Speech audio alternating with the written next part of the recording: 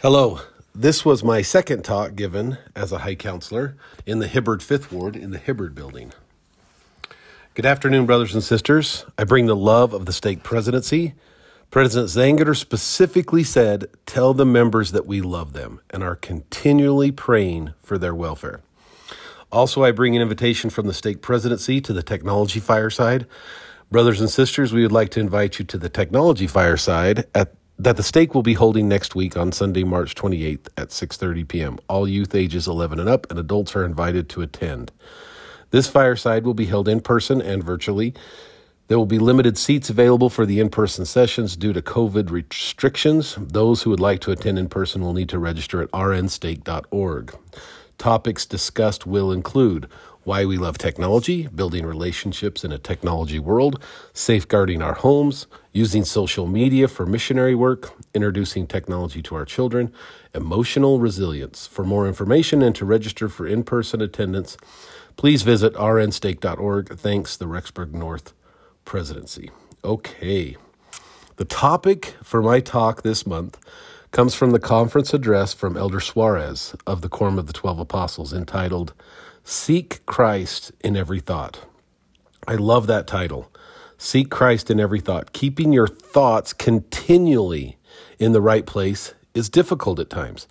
Imagine if you had a screen on your forehead and all day as you were walking around, people could see what you are thinking.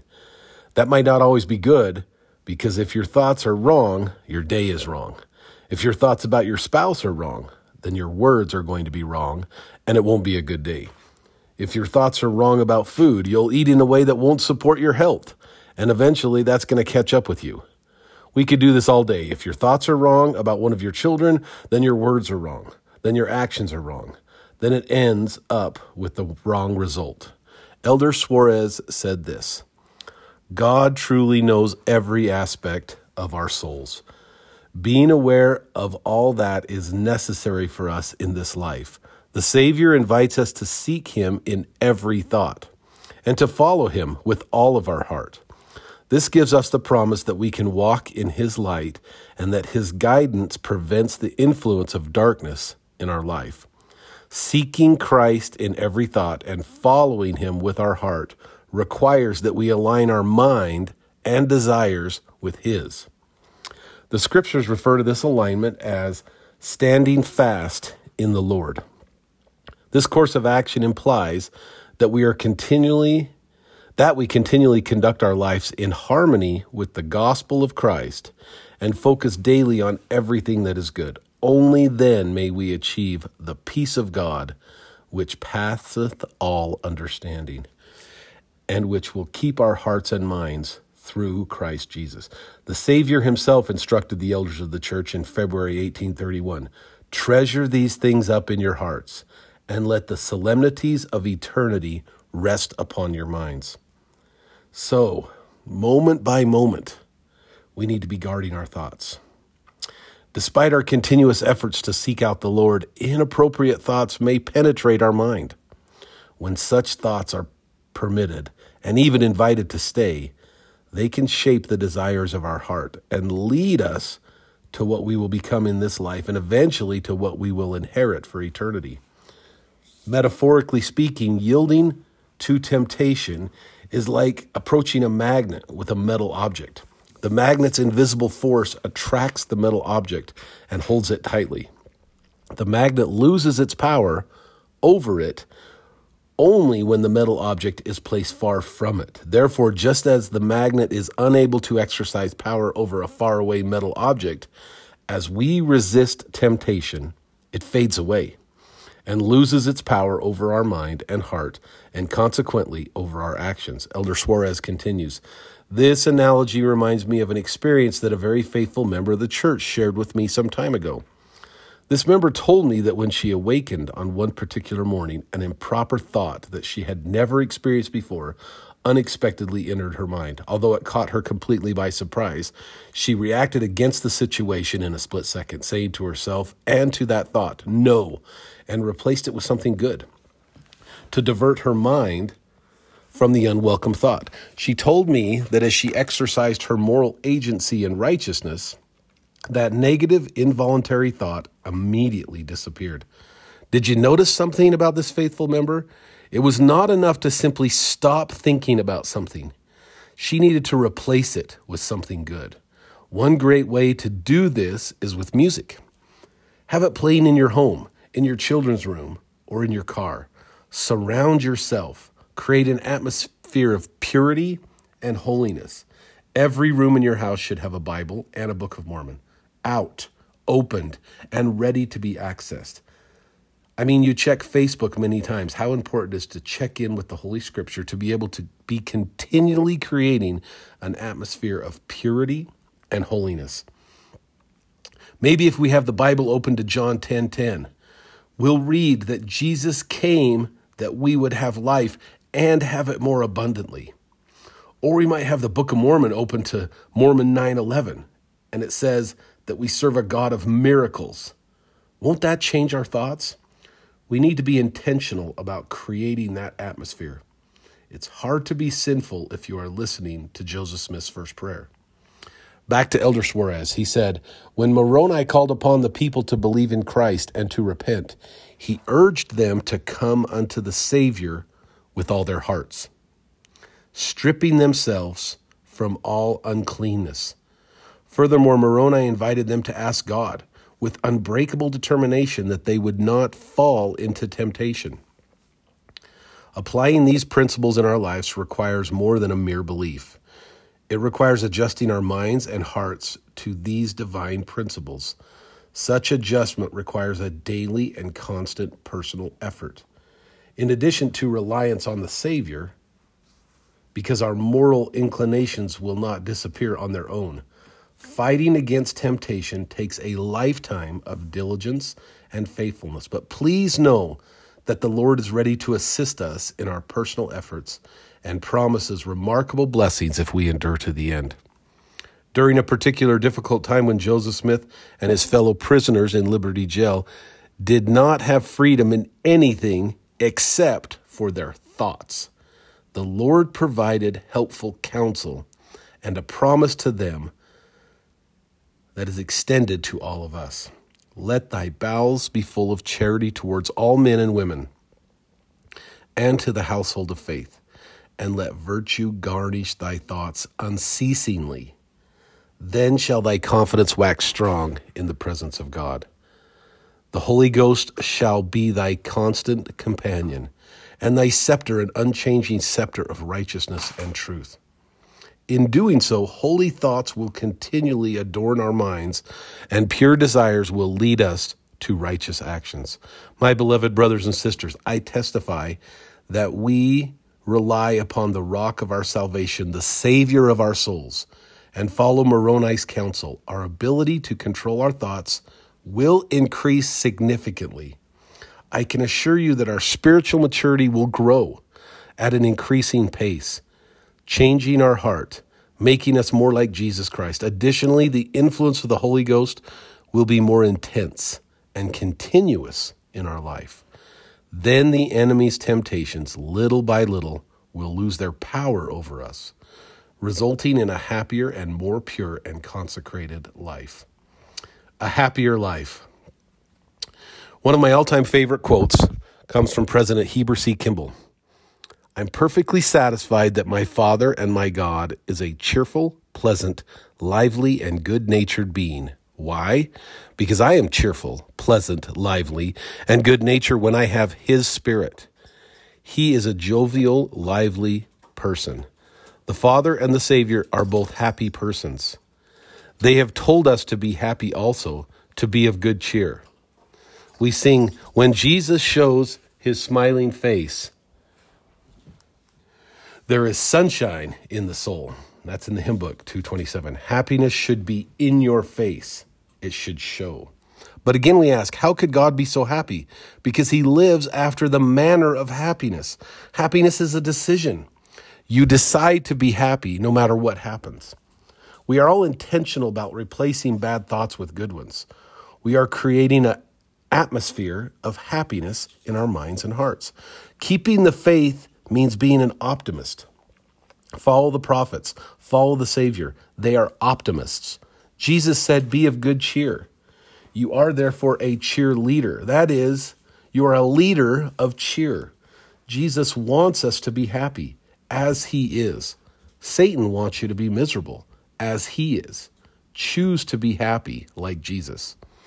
Back to Elder Suarez. My dear friends, when we resist the little temptations, which come unexpectedly in our lives, we are better equipped to avoid serious transgressions. As President Spencer W. Kimball said, seldom does one enter into deep transgression without first yielding to lesser ones, which open the door to the greater. A clean field does not suddenly become weedy. While preparing to accomplish his divine mission on earth, the Savior Jesus Christ exemplified the importance of constantly resisting everything that might dissuade us from realizing our eternal purpose. After several unsuccessful attacks by the enemy who attempted to divert him from his mission, the Savior categorically dismissed the devil by saying, "Get thee hence, Satan." Then the devil leaveth him, and behold, angels came and ministered to him.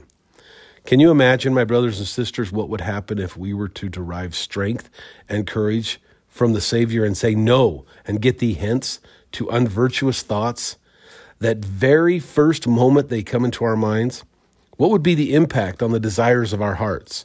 How would our resulting actions keep us close to the Savior and allow the continued influence of the Holy Ghost in our lives?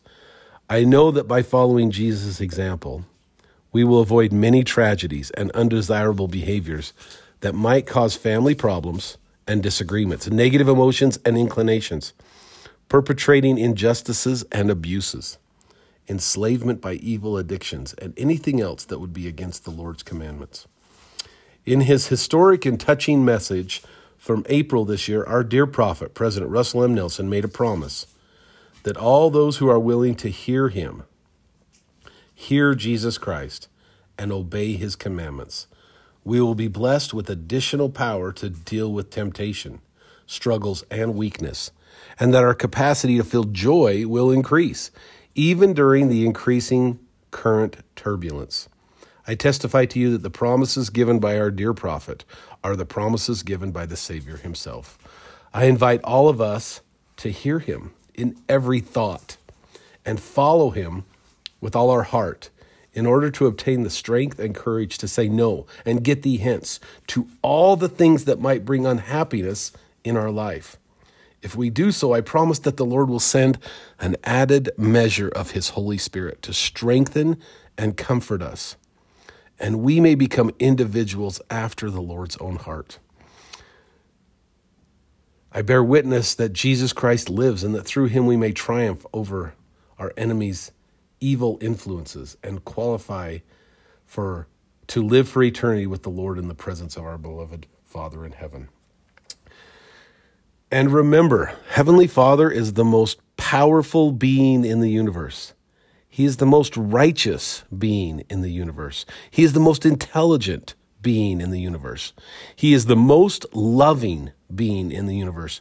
He is the most forgiving being in the universe. He is the most long-suffering being in the universe, the most disciplined being in the universe, the wealthiest being in the universe, the kindest being in the universe, the holiest being in the universe. He is the greatest being in the universe, and you are his son or daughter. Along with Jesus, you are an heir of all he has. That is more than awesome.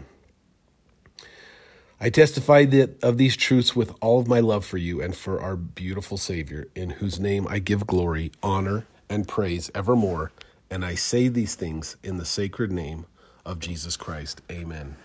So that was my High Council talk. And then in the mail, I got this card, and I have to read it to you. This was so amazing to me. It just said Kimberly Edwards, and I looked at the address, and it looked like it was somebody that lived out in Hibbard. And she said, "Dear Brother Christofferson." So she must have looked on LDS Tools and found my name and found my address and sent me a letter, the old school way, in the mailbox. She said, "Dear Brother Christofferson, thanks so much for your talk on Sunday in the Hibbard Ward. My sons, 13 and 15, and I were driving home from Utah and listened. In these circumstances, I half expected them to sleep through church, but you had their full attention. Shortly after you finished, I lost cell service, which turned out to be a blessing because my 15-year-old started a discussion about your talk. They listened, they learned, and I am so grateful. Thank you, Kimberly Edwards." So, that was my second talk as a high councilman. I guess it's high counselor. Kind of some amazing things. I'm feeling the blessings of the Lord in my life. Hello, this is my third talk that I gave to the Mill Hollow First Ward in the Mill Hollow building. Dear brothers and sisters, my name is Mike Christofferson, and I am the newest member of the High Council. The stake presidency sends their love. Our topic this month is Hope and Safety from Living Prophets. Key thoughts from President Nelson's conference messages. In the priesthood session, the prophet's talk was, "What are we learning and will never forget?" He said, "If you look at your life prayerfully, I believe you will see many ways in which the Lord has been guiding you through this time of hardship." My dear brother and I have looked forward to this virtual meeting with you. The last time we held a priesthood session of General Conference was in April 2019. Much has happened in the past 2 years. Some of you have lost loved ones. Others have lost jobs, livelihood, or health. Still others have lost a sense of peace or hope for the future. My heart goes out to each of you who has suffered these or other losses. I pray constantly that the Lord will comfort you. As you continue to let God prevail in your life, I know that He is just as optimistic about your future as He has ever been. Amid the losses we have experienced, there are also some things we have found. Some have found deeper faith in our Heavenly Father and His Son, Jesus Christ. Many have found a fresh perspective on life, even an eternal perspective. You may have found stronger relationships with your loved ones and with the Lord. I hope that you have found an increased ability to hear Him and receive personal revelation. Difficult trials often provide opportunities to grow that would not have come in any other way. Think back on the past 2 years. How have you grown? What have you learned? You might initially wish you could go back to 2019 and stay there. But if you look at your life prayerfully, I believe you will see many ways in which the Lord has been guiding you through this time of hardship, helping you to become a more devoted, more converted man, a true man of God. I think that the prophet is helping us to remember the goodness of our Heavenly Father, even in challenging times. Those trials can make us better or bitter. The important thing is our focus. President Eyring has a great talk about remembering the goodness of God. He said, "I wrote down a few lines every day for years. I never missed a day, no matter how tired I was or how early I would have to start the next day. Before I would write, I would ponder this question. Have I seen the hand of God reaching out to touch us or our children or our family today? As I kept at it, something began to happen. As I would cast my mind over the day, I would see evidence of what God had done for one of us that I had not recognized in the busy moments of the day. As that happened, and it happened often, I realized that trying to remember had allowed God to show me what He had done. More than gratitude began to grow in my heart. Testimony grew. I became ever more certain that our Heavenly Father hears and answers prayers. I felt more gratitude for the softening and refining that come because of the atonement of the Savior Jesus Christ. And I grew more confident that the Holy Ghost can bring all things to our remembrance, even things we did not notice or pay attention to when they happened. Learn to record not just the things we do or the things that happen to us, but more importantly, the lessons, the wisdom we glean from our experiences. Most essentially, a journal can become a repository for things God is trying to say to us, as well as a record of our efforts to implement that inspiration. As we learn to recognize and write spiritual impressions, we increase the likelihood that we will act on that light and knowledge. Following the resurrected Savior's visit with the two disciples on the road to Emmaus, one of them spake, "Did not our heart burn within us while he talked with us by the way, and while he opened to us the scriptures?" That's in Luke 24:32. Notice the pattern. The inspiration was recognized, spoken, and then written so that it could be remembered. Because it was written, that simple phrase has blessed countless lives over 2 millennia. Learning to recognize and write inspired communication is a skill that can be developed. Learning the language of the Spirit will require great effort, familiarity with the Scriptures, sincere desire, diligent practice, and sustained commitment. As in learning any new language, you might struggle at first, but you will become more comfortable with time. In a sense, we all want to become native speakers of the language of the Spirit. And though we may have developed a degree of fluency, we all have far to go. It's a lifelong process, but it is worth the effort, because there's no skill more important to our eternal well-being than learning the language of revelation. Back to President Nelson. I know the Lord has great and marvelous plans for us, individually and collectively. With compassion and patience, he says, "Ye are little children, and ye have not as yet understood how great blessings the Father hath prepared for you. And ye cannot bear all things now, nevertheless be of good cheer. For I will lead you along, my dear brothers. I testify that he has been and is indeed leading us along, as we seek to hear him." He wants us to grow, to learn, especially through adversity. Adversity is a great teacher. What have you learned in the past 2 years that you always want to remember? Your answers will be unique to you, but may I suggest 4 lessons I hope all have learned and will never forget. Lesson 1, the home is the center of faith and worship. Often when the Lord warns us about the perils of the last days, he counsels thus, "Stand ye in holy places and be not moved." These holy places certainly include the Lord's temples and meeting houses. But as our ability to gather in these places has been restricted in varying degrees, we have learned that one of the holiest places on earth is the home. Yes, even your home. You may feel that there is still more you need to do to make your home truly a sanctuary of faith. If so, please do it.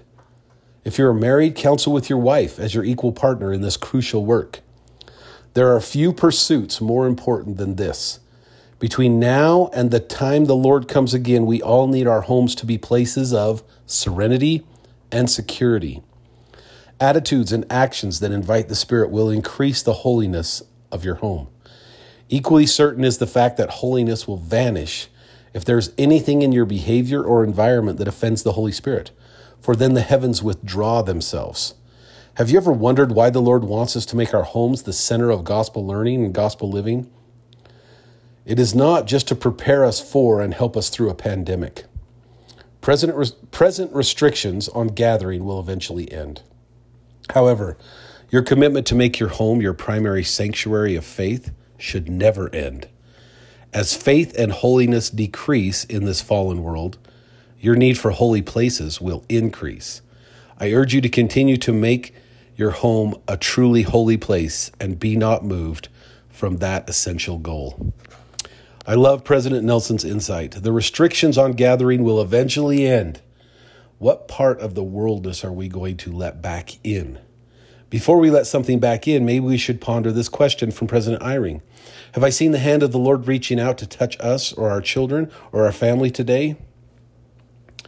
Lesson 2 from President Nelson. We need each other. God wants us to work together and help each other. That is why he sends us to earth in families and organizes us into wards and stake. That is why he asks us to serve and minister to each other. That is why he asks us to live in the world, but be not of the world. We can accomplish so much more together than we can alone. God's plan of happiness would be frustrated if his children remained isolated one from another. The recent pandemic has been unique in that it has affected everyone in the world at essentially the same time. While some have suffered more than others, we have all been challenged in some way. Because of this, our common trial has the potential to help unite God's children as never before. So I asked, has this shared trial drawn you closer to your neighbors, to your brothers and sisters across the street and around the world? In this regard, the two great commandments can guide us. First, to love God, and second, to love our neighbor. We show our love by serving. If you know of anyone who is alone, reach out, even if you feel alone too. You do not need to have a reason or a message or business to transact. Just say hello and show your love. Technology can help you. Pandemic or not, each precious child of God needs to know that he or she is not alone. Another lesson from our prophet, we hear Jesus Christ better when we are still. S-T-I-L-L. We live in a time prophesied long ago when all things shall be in commotion, and surely men's hearts shall fail them, for fear shall come upon all people. That was true before the pandemic, and it will be true after. Commotion in the world will continue to increase. In contrast, the voice of the Lord is not a voice of great tumultuous noise, but it is a still voice of perfect mildness, like a whisper, and it pierces even to the very soul. In order to hear this still voice, you too must be still. For a time, the pandemic has canceled activities that would normally fill our lives. Soon we may be able to choose to fill that time again with noise and commotion of the world. Or we can use our time to hear the voice of the Lord whispering his guidance, comfort, and peace. Quiet time is sacred time, time that will facilitate personal revelation and instill peace. Discipline yourself to have time alone and time with your loved ones. Open your heart to God in prayer. Take time to immerse yourself in the scriptures and worship in the temple. My dear brethren, there are many things the Lord wants us to learn from our experience during this pandemic. I have listed only 4, and I invite you to make your own list. Consider it carefully and share it with those you love. The prophet Joseph Smith always stressed that the truths he had received through revelation were available to every Latter-day Saint who pays the price. God hath not revealed anything to Joseph, but what he will make known unto the 12, and even the least saint may know all things as fast as he is able to bear them. That's in the History of the Church, page 149. That revelation need not come directly from heavenly messengers. Through the power of the Holy Ghost, we can know for ourselves all the truths that Joseph came to know. I did not have a Sacred Grove experience like Joseph, but I have received repeated assurance that God lives, that Jesus Christ is his Son, and that they are two separate beings with bodies of flesh and bone. I was not near the Susquehanna River when John the Baptist and later Peter, James, and John conferred priesthood authority on Joseph Smith and Oliver Cowdery, but I have been given a divine witness that the priesthood I hold came from God through those holding it. Without having Moroni appear in my bedroom and guide me personally to the gold plates, I have believed in the divinity of the Book of Mormon since my youth. Receiving witness after witness, evidence after evidence, repeatedly throughout my life, until we are completely and severely and sincerely convinced that the best way to live is by totally following Christ's will, we will not be open to hearing his voice, and consequently we will not learn the many personalized lessons he would teach us. This is why a witness of the reality of God and his love for us individually is so essential. We call this a testimony. It is a foundation we can only receive directly from God. Consider the following pieces of that foundation. As you listen, in your mind, put a check besides those that seem most important to you at this time in your life. We need personal revelation to know that God exists and what kind of God he is. We need personal revelation to know that Jesus Christ is God's Son, who accomplished the great atonement, which makes possible the plan of salvation for all humankind. We need personal revelation to know that Joseph Smith was, in fact, God's mouthpiece for the restoration of the gospel, and that God continues to work through living prophets who hold the priesthood keys delegated from God to man. We need personal revelation to know we can have confidence in the Holy Scriptures, the Bible, the Book of Mormon, the Doctrine and Covenants, and the Pearl of Great Price. We need personal revelation to help us know how God feels about the course of our lives. We need personal revelation to help us repent, resist temptation, and keep steadfast. We need personal revelation to lift us when we stumble or when we are feeling discouraged or overwhelmed by life. We need personal revelation to help us bear the trials and adversity of mortal life. We need personal revelation to assist us in making wise choices and important decisions. We need personal revelation to help us serve as God's angels to bless the lives of others. We need personal revelation to help us put on the divine nature and become true disciples of the Lord Jesus Christ. Without this personal revelation, we may forget who we really are, spirit sons and daughters of God, and become distracted or grow weary in our hearts and minds. Having a storehouse of spiritual experiences recorded in our journals, we will verify God's existence and goodness in our lives and enable us to faithfully weather those times when we may not feel his spirit, or when we're asked to do difficult things or be obedient in circumstances that may not make sense to us. The future is bright for God's covenant-keeping people. The Lord will increasingly call upon his servants who worthily hold the priesthood to bless, comfort, and strengthen mankind and to help people, the world, and its people for his second coming. It behooves each of us to measure up to the sacred ordinances we have received. We can do this. I so testify with my expression of love for each of you, my beloved brethren, in the name of Jesus Christ. Amen. An interesting thing about that talk in Mill Hollow is I was the only speaker. And the bishop wasn't there. President Hink was there. And the first counselor said, "Hey, President Hink, would you like to say some words when this runs too short?" But that talk was all that was needed for that whole meeting. No one else said anything after. So I loved it, and I was blessed again and again. Thank you.